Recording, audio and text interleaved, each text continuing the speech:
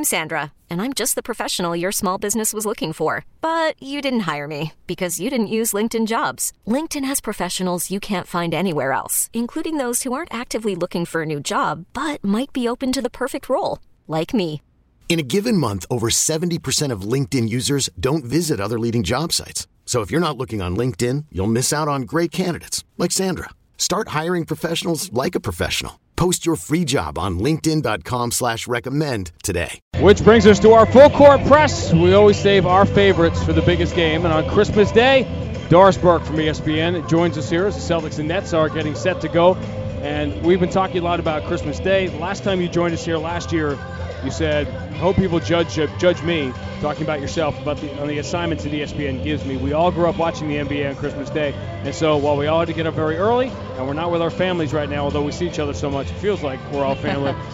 This is an honor to work this game, isn't it? There's no question. There's so many things in my life, Sean, that I am incredibly thankful for. And we have 1,000 games on ESPN today, so that helps me. But yes, I'm thrilled to be here. You know, I remember Bernard King. I mean, I loved watching him play, getting 60 even in a loss on Christmas Day. Max remembers him too. Thanks. Yeah. So listen, this is a special day, and my kids, I'll be home tonight by 8 o'clock. So.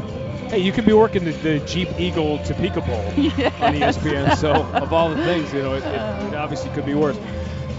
What is your impression in preparing for this game and in having your finger on the pulse of the league as you do, of the Celtics' struggles this year? They've had slow starts before, and the notion is, everything will be fine because you have that false sense of security from the last couple of years. What is your sense of this group that Doc Rivers has through 2016? Well, I mean, obviously I've been blown away by Paul Pierce in the last couple of games, and I think the Givens are the three guys you would expect to be Givens and Rondo, Pierce, and KG, and you know, the 9 new faces is significant. I don't think there's a team right now, and you listen to Dwayne Wade on ESPN earlier this morning say we're not where we're supposed to be. Kevin Durant saying we're still building. They're working out their end-game situation still without James Harden. You know, I guess the long-term question for the Celtics is, you know, will those 9 guys get to where they need to be in terms of understanding the system defensively? They're not as imposing, they're not as intimidating defensively as they have been. That second unit has hurt them on the defensive end of the floor. And I know the numbers have changed a little bit with Kevin Garnett on and off the floor, but the reality is the Celtics have not been an elite offensive team for a long time, so they've won and stayed relevant with their defense, and they're not there yet.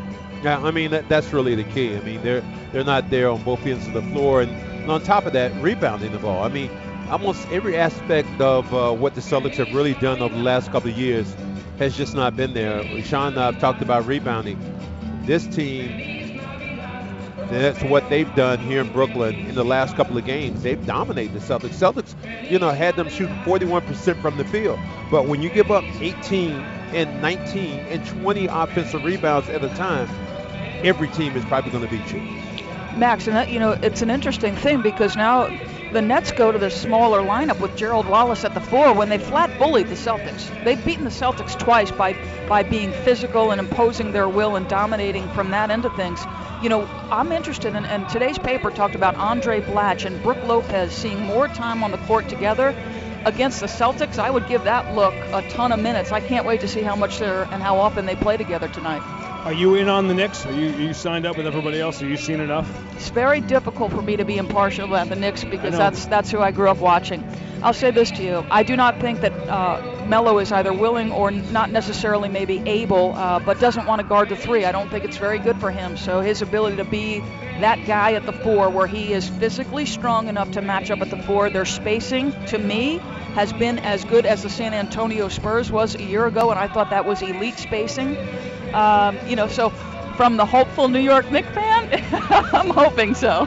Well, I always laugh when I hear the New York Knicks fans because my best friend is Mike Woodson, the head coach of the Knicks, and he's no Red Holzman. I always laugh when and Woody's my guy, and I hope this gets back to him because I want to fight him anyway. But you look at this team, the thing that really would concern me about the Knicks is the fact that they shoot so many threes. Yeah. Everybody's talking about Stoudemire, you know, they need a post presence.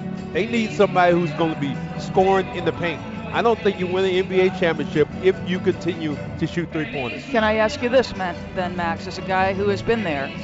Can that post presence be on the second unit? and still win a championship. You can be on the second unit, but will he be in at the end of the game? That is in crunch time. You could come off the bench. Jason Terry is a guy who's come off the bench many times. It's just depending on when he comes in the game. And I think you can. I think you have to have him. You have to have that post presence if, in fact, you're going to win. Bill Walton came off the bench in '86, obviously for the Celtics. You notice how she can't stop asking questions? She still has to be a reporter, even when we're trying to. Because I want to learn. I got an NBA guy here. I'm going to ask him questions while I got him. Well, you're the analyst today, but obviously you're people see you doing sideline a lot of stuff. And I was thinking about you're going to get Mike Woodson now probably a lot more. So he's probably going to be one of the easier coaches to do the. Have you had Pop? You must have had to. I've had Pop on many occasions. He's actually been very, very good to me. I did have one situation, Sean, where I had asked a poor question. He's my favorite coach in the league. I've been a fan for a long time. I know his history. Hubie Brown has told me stories about him being a spy, Russian studies major. I think it's just so cool.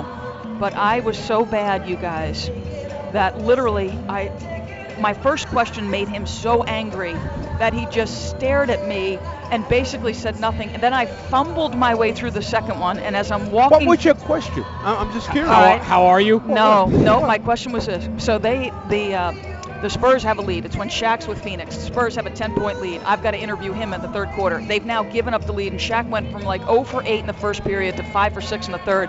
And instead of just saying they made their run, how'd they do it, I tried to be smart, and I said, your defense gave up X. What's wrong with your defense?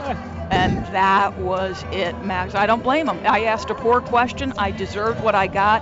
Thankfully, my producer said to me on my way back to the table, do you mind if we don't run it? And I said, thank you for not humiliating me. Well, God bless you, because I asked Rick Pitino a question like that, and I got ripped, and they aired it over. And as a matter of fact, it's still right now in circulation. When I asked him, I just happened to ask Rick Pitino. I said, Rick, it was a bad game, but Antoine and Paul scored. And I was like, well, Antoine and Paul, they got their numbers. And I was about to ask him another question. Oh my God. It went from that to I don't give a, and and it was a classic Rick Pitino moment. And later on, all you could do as a analyst or to ask a question after that, you go back to the coach and say, okay. My bad. I done that. My bad. All right, Doris, we don't have enough time to spend as much quality time with you as we want. We have to figure out a way to do this more often. You should swap with Max one night. I'll tell you, I love you guys. You're the best. You are the best. I, on occasion, catch you in my car, and that's a treat for me. So thanks for having me. All right. That's the nicest thing that's the best highlight of my Christmas so far. All right. Doris Burke from ESPN. You have our permission to turn down the sound and watch her today instead. She's just that good. We'll check in with the head coach next on the WEEI Celtics Radio Network. This episode is brought to you by Progressive Insurance. Whether you love true crime or comedy, celebrity interviews or news, you call the shots on what's in your podcast queue. And guess what? Now you can call them on your auto insurance too with the Name Your Price tool from Progressive. It works just the way it sounds. You tell Progressive how much you want to pay for car insurance, and they'll show you coverage options that fit your budget. Get your quote today at Progressive.com to join the over 28 million drivers who trust Progressive. Progressive Casualty Insurance Company and Affiliates. Price and coverage match limited by state law.